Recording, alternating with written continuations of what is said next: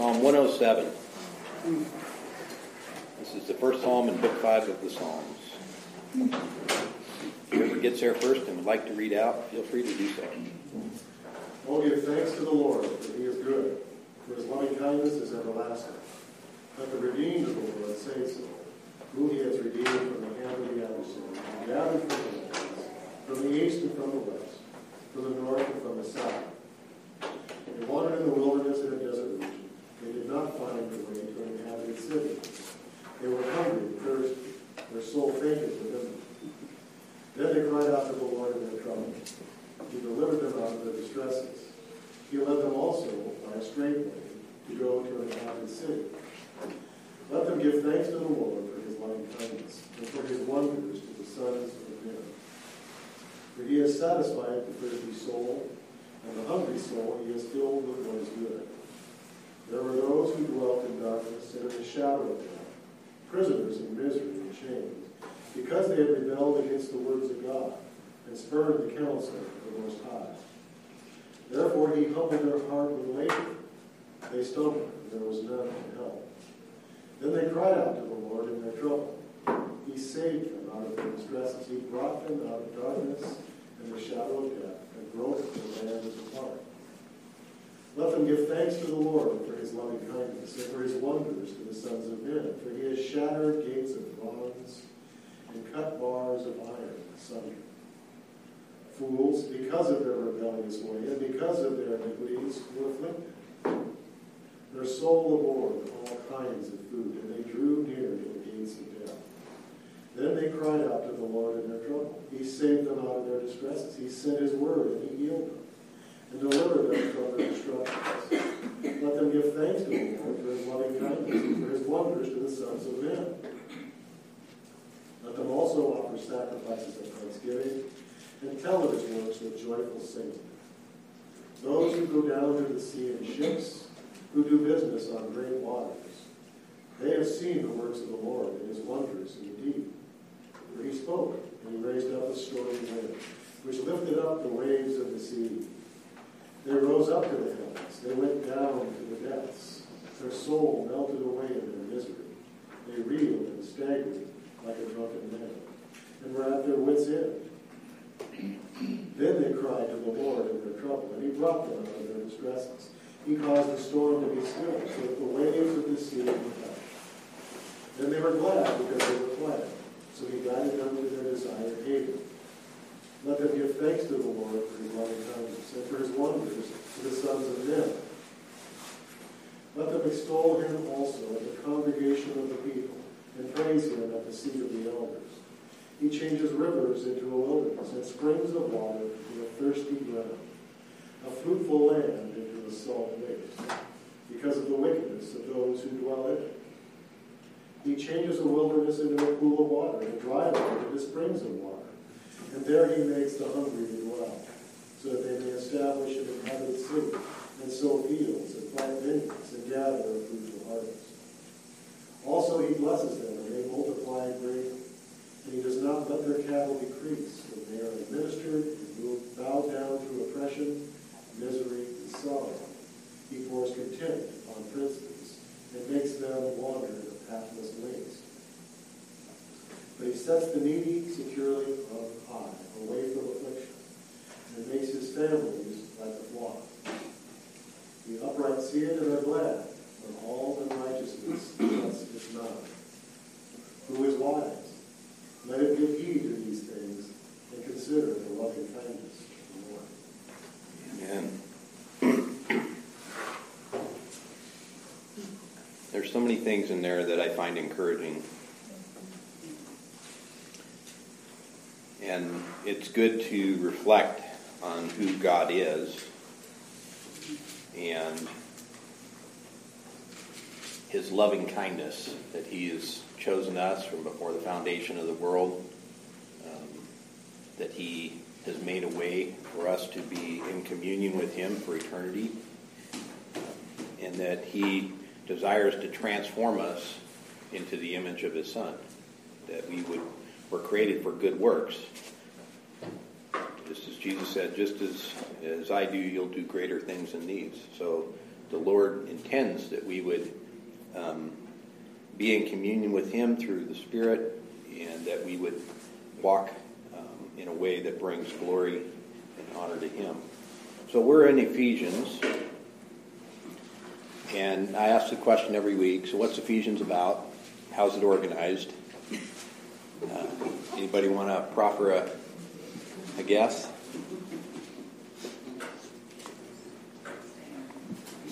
Or make an assertive statement? Walk, sit, stand.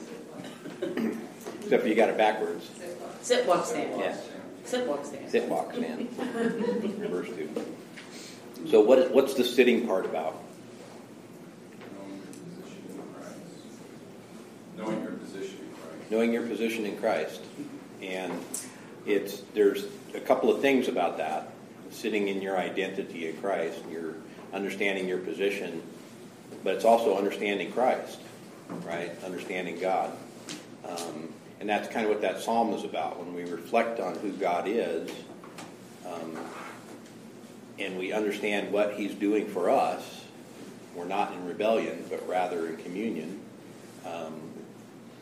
it blesses us. And so you actually read that in verse 3 of chapter 1. Blessed be the God and Father of our Lord Jesus Christ, who has blessed us with every spiritual blessing in the heavenlies in Christ, just as he chose us in him before the foundation of the world, that we would be holy and blameless before him. So we understand that that's both the intent of God's heart,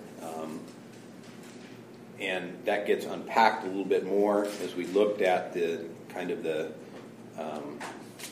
significant theological exposition of Paul in the first 3 chapters, understanding who we are, understanding who God is, how he's saved us by his grace, and how that transforms us, such that we are fellow partakers of the promise in Christ through the gospel. And as we read through that, we got to then what I call the ethic, the Christian ethic part, which is how now shall we live, right? So ethics is how you behave in the world based upon what's going on the inside.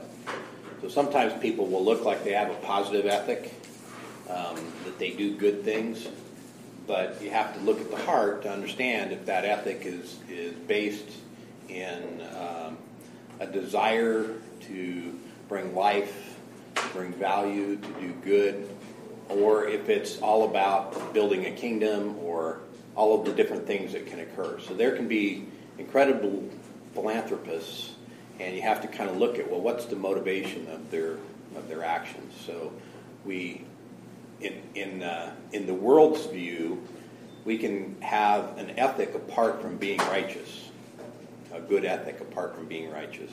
And we've seen that, but we've also seen where out of God's transformation of our heart into, we would never call ourselves righteous, and if Tim was here, he would interrupt me at this point and say, but Dave, that's not true of me. And it's like, well, we're a work in progress, and it's what God is doing in you today, that you are both saved as a past action, you are being saved as a current action, and you will be saved as a future action.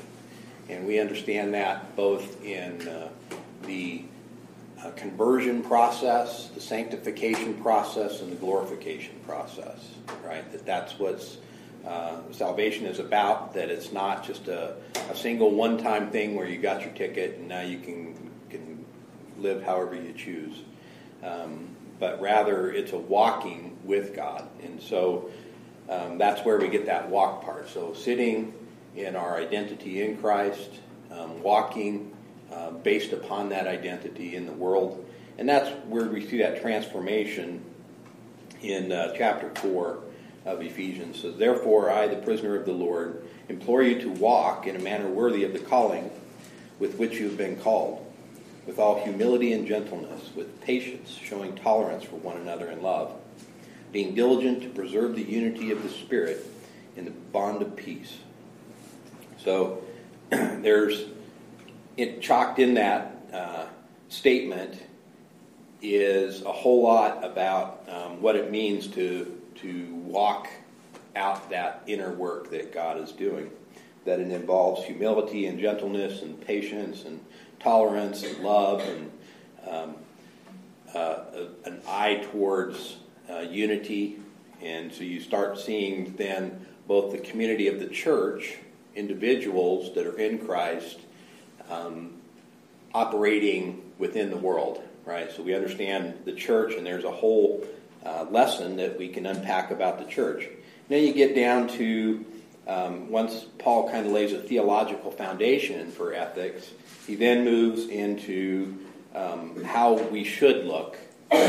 We should look different. We should walk differently.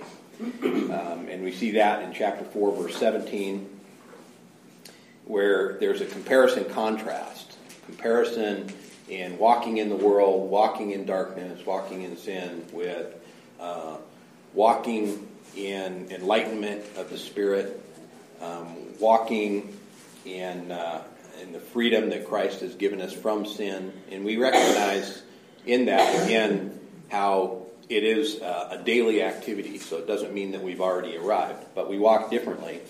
And finally, we walk righteously. We see in chapter 4, verse 25, says, "Therefore lay aside all falsehood. Speak truth to each one of you with his neighbor. We are members of one another." And then it kind of lists down what that kind of looks like, right? What does it mean to walk righteously? So we unpack that as we move through. Last week we got to the transition in that to what Paul's doing is he's kind of drilling down into more and more specificity of what it looks like to truly walk as a Christian, such that you are distinct and different and righteous. And we see at the end of that section on walking righteously in chapter 5, verse 1, it says, "Therefore be imitators of God as beloved children, and walk in love, as Christ also loved you, and gave himself up for us, an offering and a sacrifice to God as a fragrant aroma." So we see that as we're transformed, we're to be transformed into the image of Christ. And what do we know? I mean, we're coming up on Easter, right?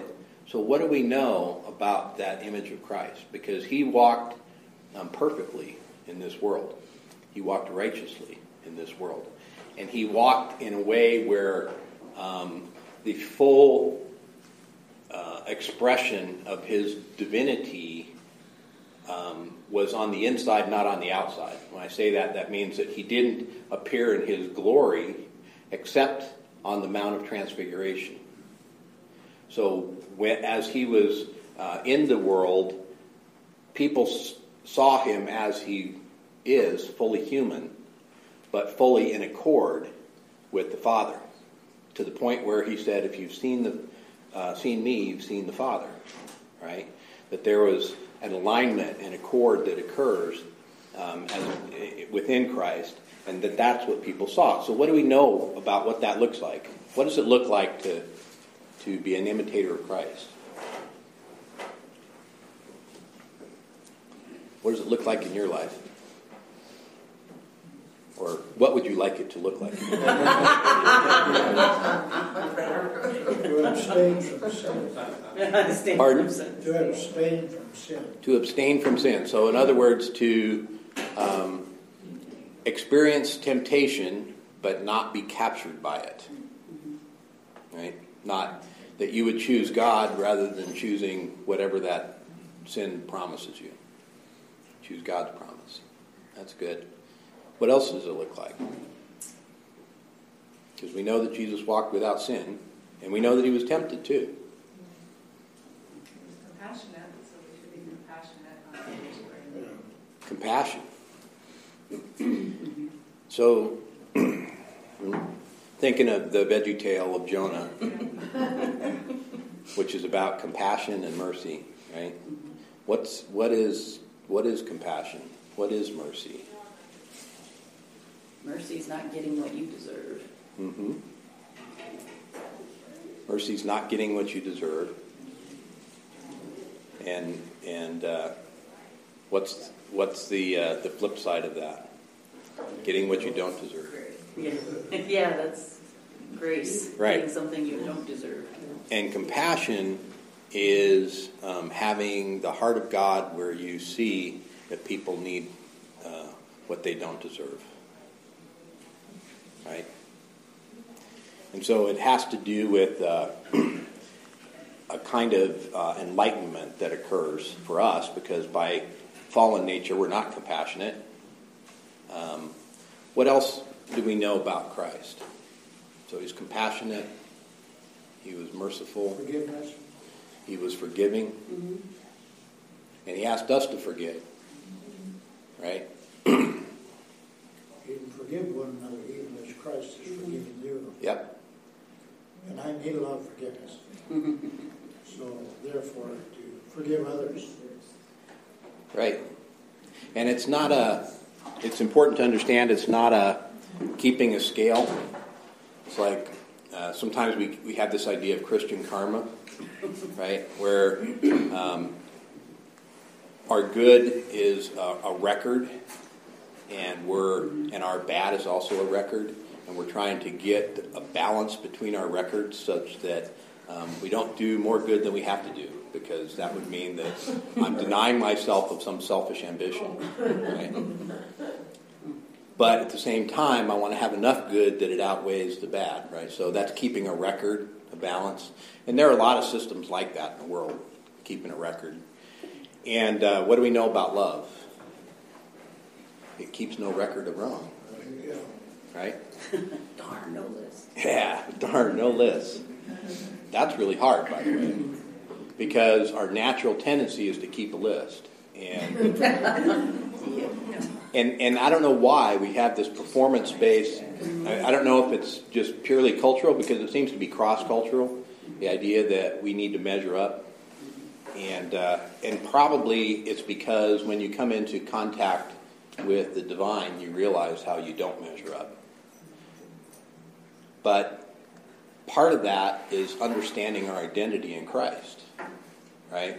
He is the King, which means we're not. He is God. That means we're not, right? We're not little gods, although some would like to be. And so understanding who we are is part of what Christ also presented in his walk. What do we know about Christ? Keep going here. So we're talking about he was forgiving. What else do we know? He was compassionate. He was merciful. Or he is merciful. I shouldn't use past tense. Well, like I say, he wasn't critical. I mean, he was in the way to the Pharisees, but nevertheless, he was speaking the truth, showing them the error of the ways. Right. He cared enough and loved enough to tell people the truth, and even when it was hard. And there were times when he was really angry about the perversion of the truth.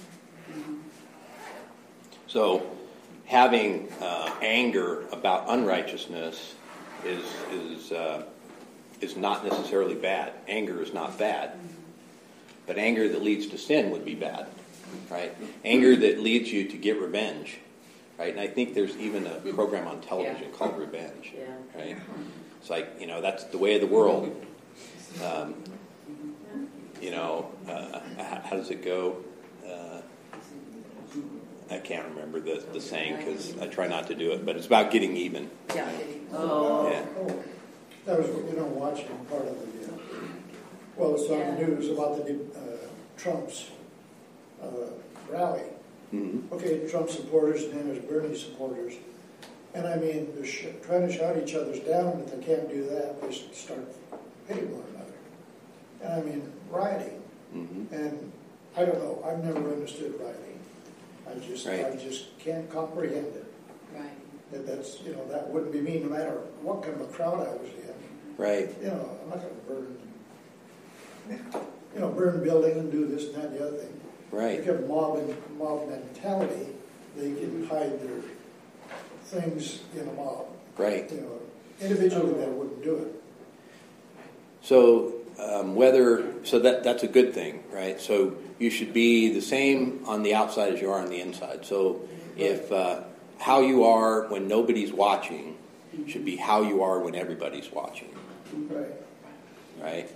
And if you're doing anything else, you're putting on a mask. You're duplicitous. You don't have integrity. Right? So we know that Christ had integrity, honesty, things that we would attribute to integrity. We understand that. What else do we know about Christ? He wouldn't have been rioting. He was submissive, right? So when it talks about these attributes that we're to have, humility, gentleness, patience, tolerance for one another in love. So that tolerance is about love, right? That patience is about long-suffering and love. That gentleness is about love, and Christ was gentle. To the point where people thought that he was not strong, right? But he was incredibly strong. And that was part of the temptation that he was presented with. It's like, well, you are the Son of God, so do this to show your strength, to show your power. And that strength and power comes from authority, and if that authority was true, then he should have shown strength and power. But what he showed was humility. What he showed was gentleness and patience and tolerance. And so we actually read about that character of Christ in chapter 2 of Philippians, which is one of the prison epistles, just like Ephesians. And it says that we should have this attitude in ourselves. I'm reading chapter 2, verse 5. So if you look at Paul's making the same kind of appeal to Christian ethic and the same kind of appeal to unity. And we see, I'll start in verse 3 here. It says, do nothing from selfishness or empty conceit, but with humility of mind, regard one another as more important than yourselves. Do you think that Christ regarded people as more important than himself? Here he is, the king of all the universe. Did he consider his subjects and his kingdom more important than himself? Because he was a servant. He served. He served. And that shows his humility. He served to the point of death on a cross, right? But he served in so many other ways.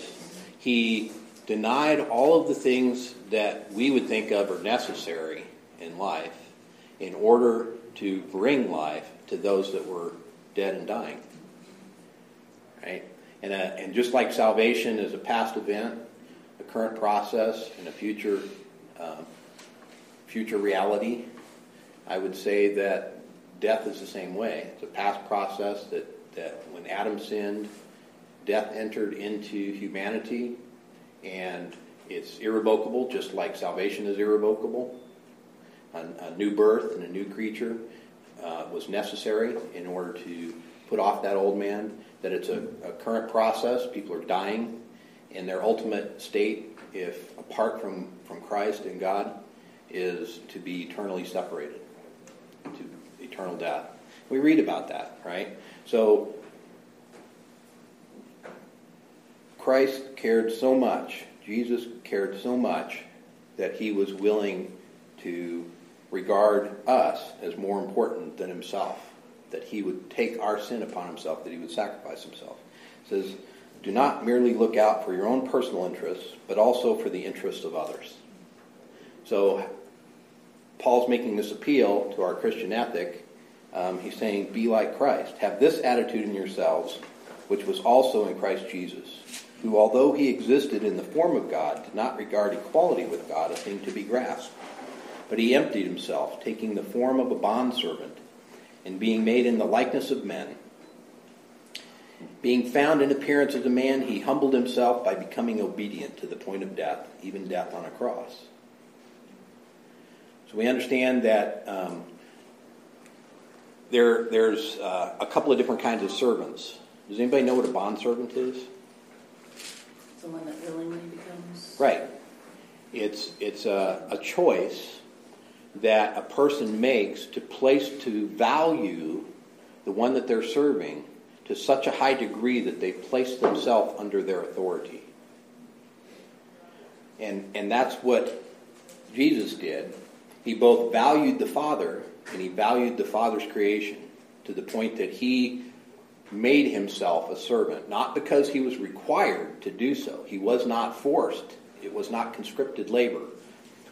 Jesus did not go against his will to the cross. And we know that because he wrestled with that in the Garden of Gethsemane. It was with full knowledge and this bondservant heart that he did that. That's what that was about, that moment in time. Being found in appearance as a man, he humbled himself by becoming obedient to the point of death, even death on a cross. For this reason also God highly exalted him and bestowed on him the name which is above every name. What is that name which is above every name?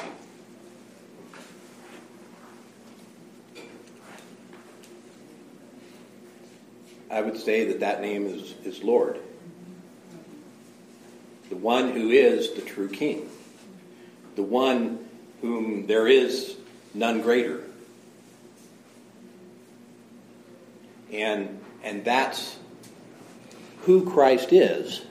And yet, this is what he did and how he behaved. And that's what Paul is asking for us to do. He said, be imitators of God as beloved children. And walk in love just as Christ loved you and gave himself up for us. An offering and a sacrifice to God as a fragrant aroma. That's chapter 5 of Ephesians, verse 1. That's what Paul's trying to impress upon us, right?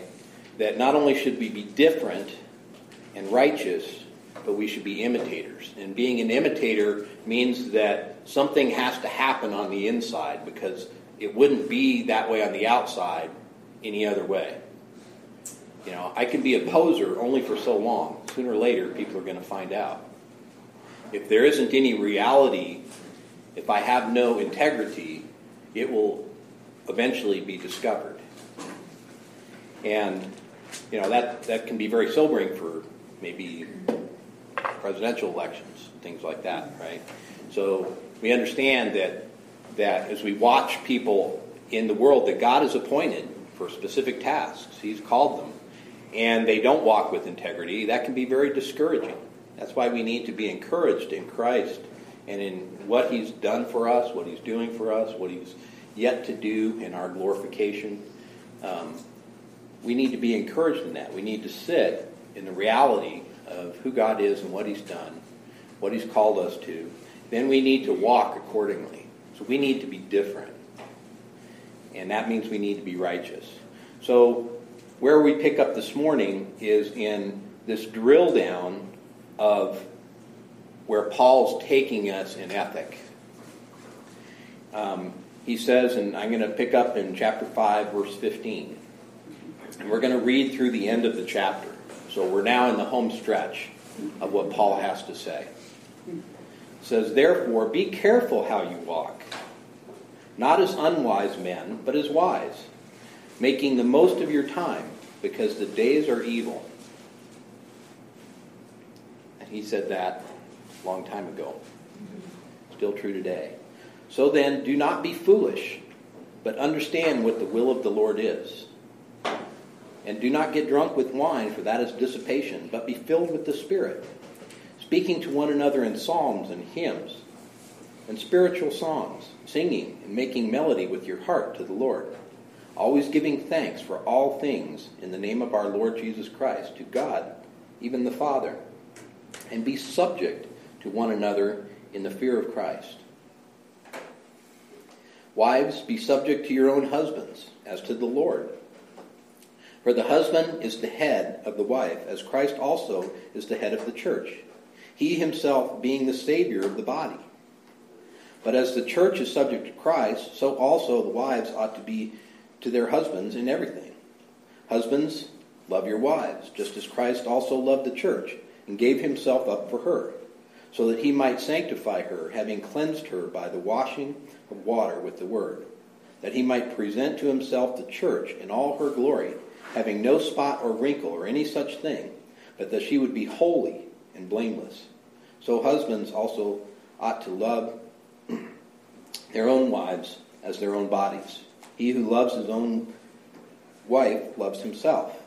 For no one ever hated his own flesh, but nourishes and cherishes it, just as Christ also does the church, because we are members of his body. For this reason a man shall leave his father and mother and shall be joined to his wife, and the two shall become one flesh. This mystery is great, but I am speaking with reference to Christ and the church. Nevertheless, each individual among you also is to love his own wife, even as himself, and the wife must see to it that she respects her husband. So you probably heard this passage presented in the past, speaking specifically about marriage between a man and a wife, and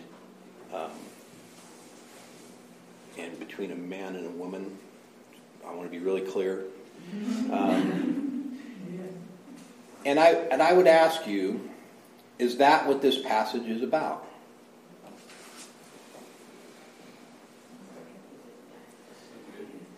Pardon?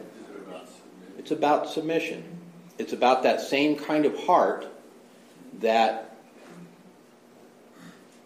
God wants us to have that is like his Son.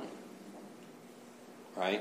He wants us to be imitators of God as beloved children. He wants us, as it says in chapter 2 of Philippians, have this attitude or this mind in yourselves, which was also in Christ Jesus, who, although he existed in the form of God, did not regard equality with God a thing to be grasped, but emptied himself, taking the form of a bondservant, being made in the likeness of men, being found in appearance as a man, he humbled himself. He submitted by becoming obedient to the point of death, even death on a cross. That he would give his life for that which he valued, his church. And that's what this is about. And that to try and help us understand submission, not submission of a wife to her husband, but submission of the church, those that are Christ's body, those that are in him, that are now one flesh, right? We understand that that's the truth about our identity in Christ. We are in him. A lot of people will say that to understand the New Testament, you need to understand prepositions, because prepositions tell you about where you are in relationship to something else. And one of Paul's favorite prepositional phrases is that we are in Christ, that we are one with him, that we are joined in unity, just as we understand this mystery that from the beginning of creation, God created man and he created woman, and that the two were to become one flesh. That's the way that God intended us to be in relationship with him. That our life, our very life, would be his life. That we don't have life within ourselves. He does, and has the ability to give that to whom he chooses. And guess what? He chooses us, so that we can have his life as our own. We too can become one. Not that we become God, but that we join him as a wife joins her husband. And so that's why he says this is a mystery. Right? But the mystery he's talking about here is the church. This mystery is great, but I am speaking with reference to Christ and the church. So for us, this isn't a passage that we can take out of context and use it as how men and women should behave together in marriage, as an exclusive lesson in that. Certainly we can take that as how men and women should behave in marriage, as how women will behave with women, how men will behave with men, how we operate in the world, not being of the world, right? That we have this attitude in ourselves, that's that same attitude of Christ, that we would value others greater than ourselves. That's where he starts in Philippians. He says, do nothing from selfish or empty conceit, but with humility of mind, regard one another as more important than yourselves. It's a valuing of the other person. And Christ valued us so much that he would lay down his life. And we're to be imitators like him. We should do the same for those that are in the body. We should do the same for Christ if he asks for it. If he says, I need you to actually take a stand, and that stand is going to cost you everything in this world. There are people that are asked to do that. Hopefully none of us, because that's a really hard place when you get pressed into service for the Lord, where this world will demand your life.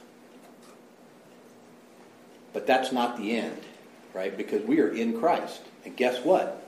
He has eternal life. He demonstrated it. What we celebrate as Easter, Resurrection Day, is Christ demonstrating the nature of our life. That life is in him. And we are in him. So we have eternal life. So he said, don't worry about the one who can destroy the body. Right? Rather, the one that you should be in submission to, the one that you should put your trust in, is the one who holds your eternal life in himself.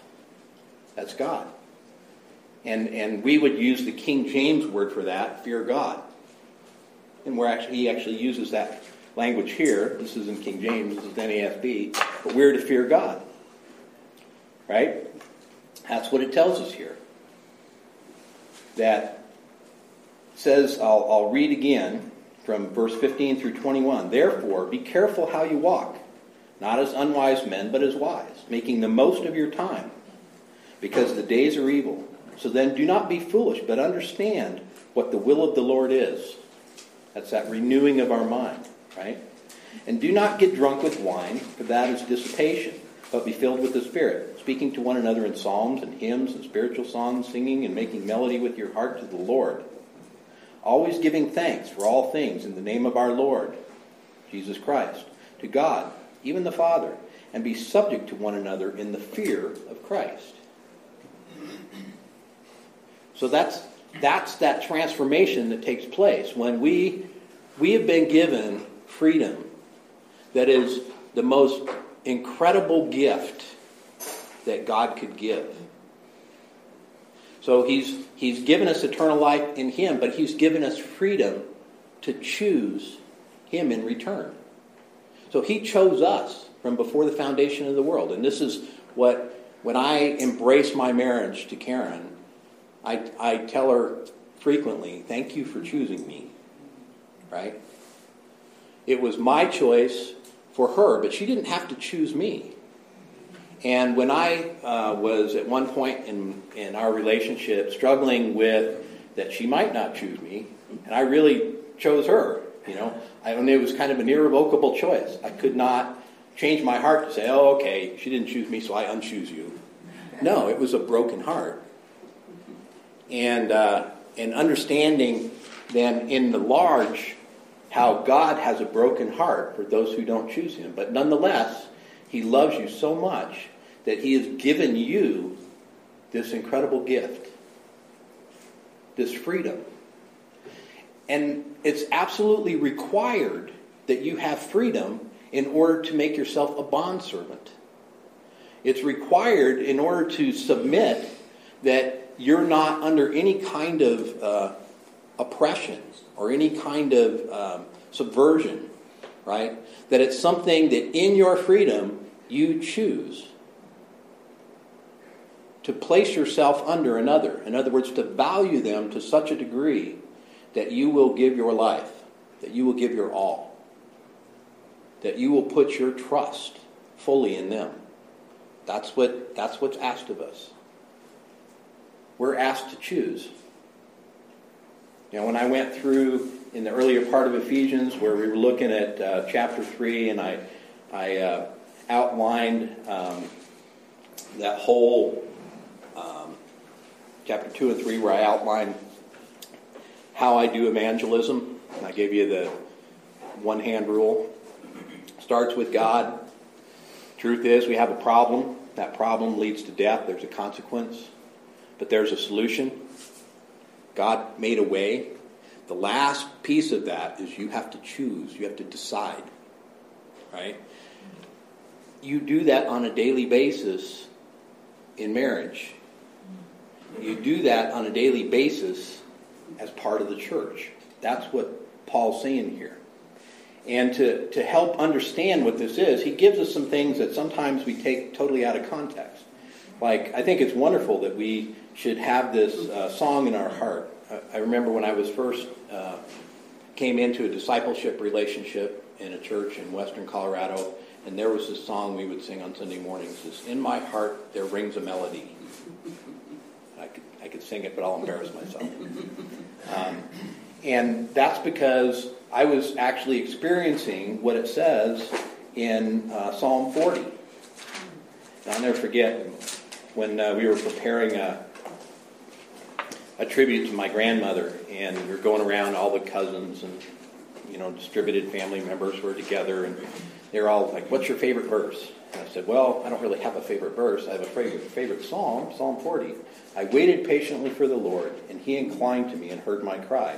He brought me up out of the pit of destruction, out of the muck and the mire.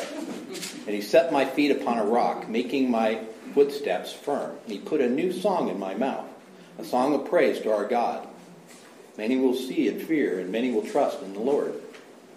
Right? Because that's not just my experience, that's a whole bunch of people's experience. That's that whole having a song, which we do. We want to sing a song. Right? But we also see that the way that this happens, the way that a song comes into your heart, is through being filled with the Spirit. So some people would take this verse here where it says, "Don't be drunk with wine, for that is dissipation, but be filled with the Spirit, speaking to one another in psalms and hymns, and spiritual songs, and singing and making melody with your heart to the Lord." They would see that as alcohol is bad. Right? I mean, we know that because we got drunks. We got Mothers Against Drunk Drivers. We've got one of the great recovery programs, Alcoholics Anonymous, right? Because it's a real problem. There are people that get caught in the dissipation of drunkenness. What is dissipation? Or maybe your Bible has a different word there. I know somebody that was ahead of the alcoholic thing. Mm-hmm. And they were there at fancy hotels and all stuff. Her husband was an alcoholic. Yeah, I mean, this condition of the heart that is dissipation does not know social status. Doesn't know anything about social status. It could be, the prime minister of everything. It could be the person who has no home and can't afford new clothes, so they have to get them at the local mission, right? In other words, what's happening with sin and the destruction that happens with sin is the opposite. It's this contrast with the Spirit.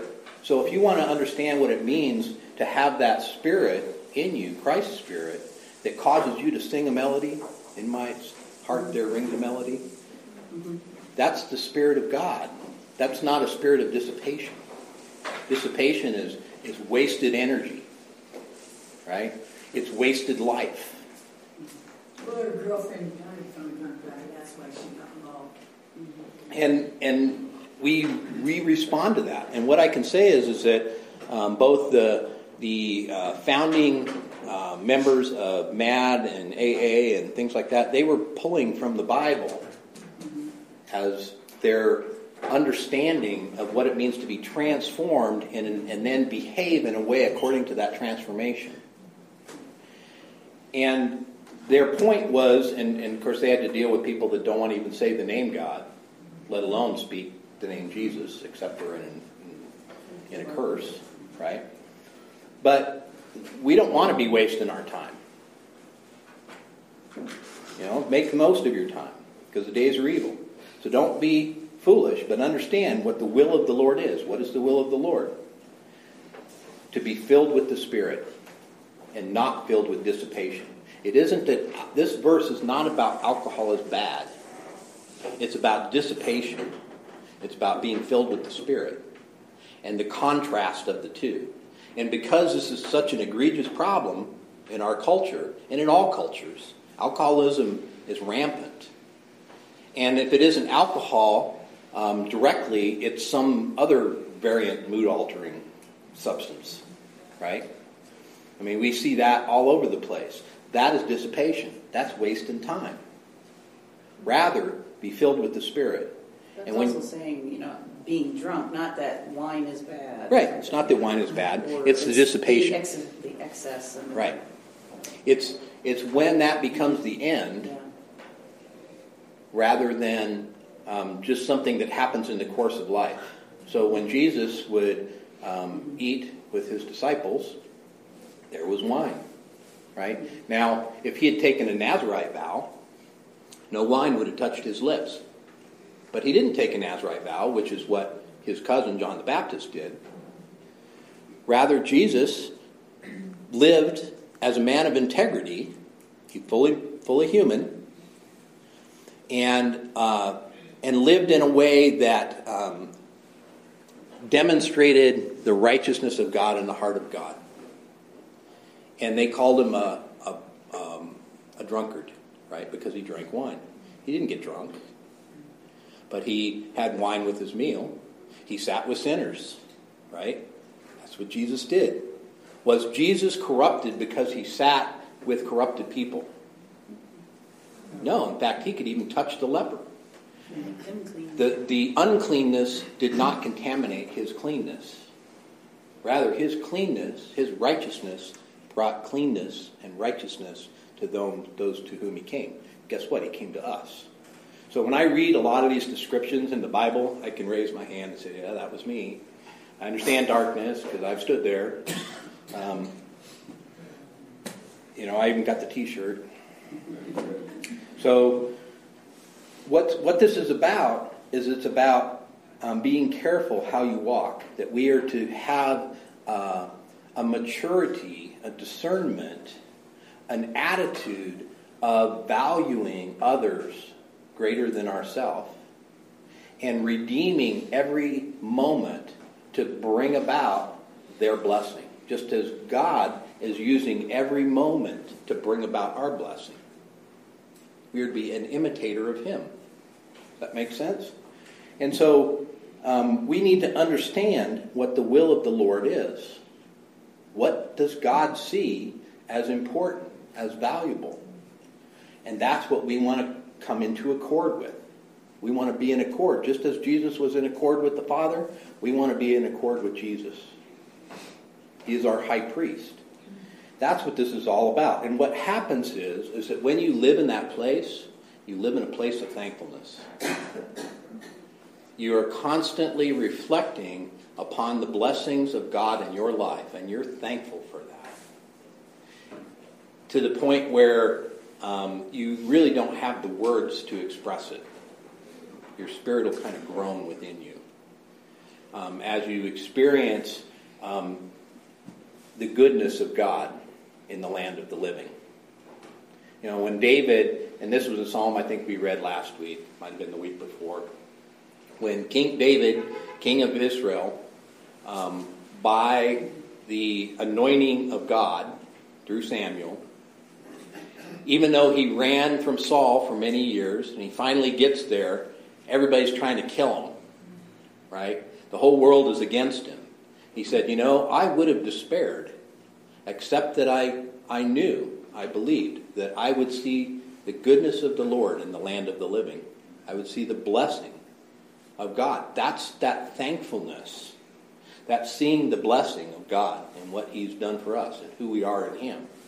And that as we walk carefully, wise, making the most of our time, singing this song in our heart, understanding as best we can what the will of the Lord is through the study of his word, being transformed in that way, it makes us thankful.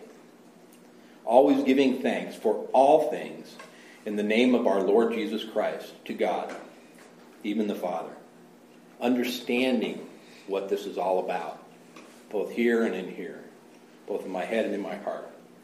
And be subject to one another in fear of Christ. In other words, just as Christ was humble and took on the form of a bondservant, so are we to be submissive, humble in that same way. Valuing others above ourselves. That's what it means here. It says, wives, be subject to your own husbands as to the Lord.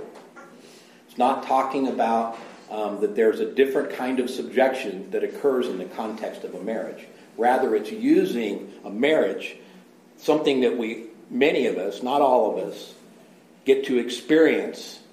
So it's not just head knowledge, it's experiential knowledge. It's not the kind of stuff you learn in college, it's the kind of stuff you learn by living out your daily life. Right? That's why he uses marriage, is this understanding of submission, this understanding of the will of the Lord, trying to see the good that God is doing and valuing what he values. So God has a desire to bless my wife. He has a desire to do good. And we read about that, especially as you go through the Psalms, how family is so important. And that's what this is about. For the husband is the head of the wife, as Christ is also the head of the church, he himself being Savior of the body. So speaking of Christ, he is the Savior of the body, the church. As a husband, I need to lay my life down for my wife. But it's not just my wife. I don't stop there. I'm going to lay myself down for Jim. I'm going to lay myself down for all of you. Right? That's because that's what God has asked me to do. And it says, but as the church is subject to Christ, so also the wives ought to be to their husbands in everything. So, speaking of what that means is that my wife should have the same kind of humility, the same kind of subjection in her heart that I have towards her. We love because Christ first loved us. But that means that we love, right? So we're taking an action based on our choice, that freedom that we have, in order to respond in kind, to be an imitator. So she's an imitator. And I wake up in the morning and say, thank you for choosing me. And she says more than just, well, of course, you should be grateful. No, she doesn't say that. She reflects that back. Thank you for choosing me. It's like, whoa, great day. We're off to a good start, right? So, husbands, love your wives just as Christ also loved the church and gave himself up for her, so that he might sanctify her, having cleansed her by the washing of water with the word, that he might present to himself the church in all her glory, having no spot or wrinkle or any such thing, but that she would be holy and blameless. So husbands also ought to love their own wives as their own bodies. He who loves his own wife loves himself. For no one ever hated his own flesh, but nourishes and cherishes it, just as Christ also does the church. And what I would say is that Christ's death on the cross, although he was fully God, he was also fully man. And we know that that was a real sacrifice and a real death, because tears like blood were shed. That's what he did for us, because we are members of his body. For this reason, a man shall leave his father and mother and shall be joined to his wife, and the two shall become one flesh. That's what happened on Resurrection Day. We're approaching that. That's what this be different, be righteous is about. This is a great mystery, but I am speaking with reference to Christ and the church. Nevertheless, each individual among you also is to love his own wife, even as himself. And the wife must see to it that she respects her husband. So love and respect are two things that both have to do with value. I know I'm out of time, but I'm going to leave you with that. They both have to do with value. When you express your love, you are valuing the other person. When you express your respect, you are valuing the other person. And what I would say is one of the contras to respect is contempt. And what contempt is, which is also universally recognized like respect, is it's when you feel devalued. When someone doesn't treat you with a value, they place themselves above you. Right? That's not what Christ did. He humbled himself. And so that's what this passage is about. Love and respect. And this is where we're going to close. And I would say that it's not just husbands and wives. It's love one another. Love one another is not specific to the specific family that you find yourself in, but is rather more universal. And it's becoming really important in a world that is evil, right? Making the most of your time because the days are evil. So let's do that. Let's go ahead and close here. Lord, thank you for opportunity to study your word yet again. And Lord, as we come down kind of the final stretch, and we see the various ways that Paul will use to help us understand the truth of who we are in you and how that transforms us, and how it creates an obligation on us to walk worthy of our calling in you. Lord, just ask that you incredibly impress that upon our heart as we move down, like I say, this final stretch, as we come towards where we need to make a stand. Lord, give us encouragement, give us enlightenment, give us a song in our heart that is just the evidence of being joined with you in spirit. And Lord, we're so grateful for all of this. Lord, we ask that you would be with us as we go out from here into the world. We know that we're in the world, but not of the world. Help us to be your hands and feet, as many people say. Help us to express your love and your respect to those that you desire to bring into your kingdom, which we know that you came that all would come to know you and all would have eternal life in you. And Lord, give us that understanding of what you value, and give us that passion for the lost that you have. Lord, we just ask all of these things, and we ask for your protection, your provision, and we're so thankful for that. Not just requesting, but thanking, knowing that you're already doing that. And Lord, as you're a servant and serve us, help us to serve and serve others. We ask all this in your name, Lord Jesus, we pray.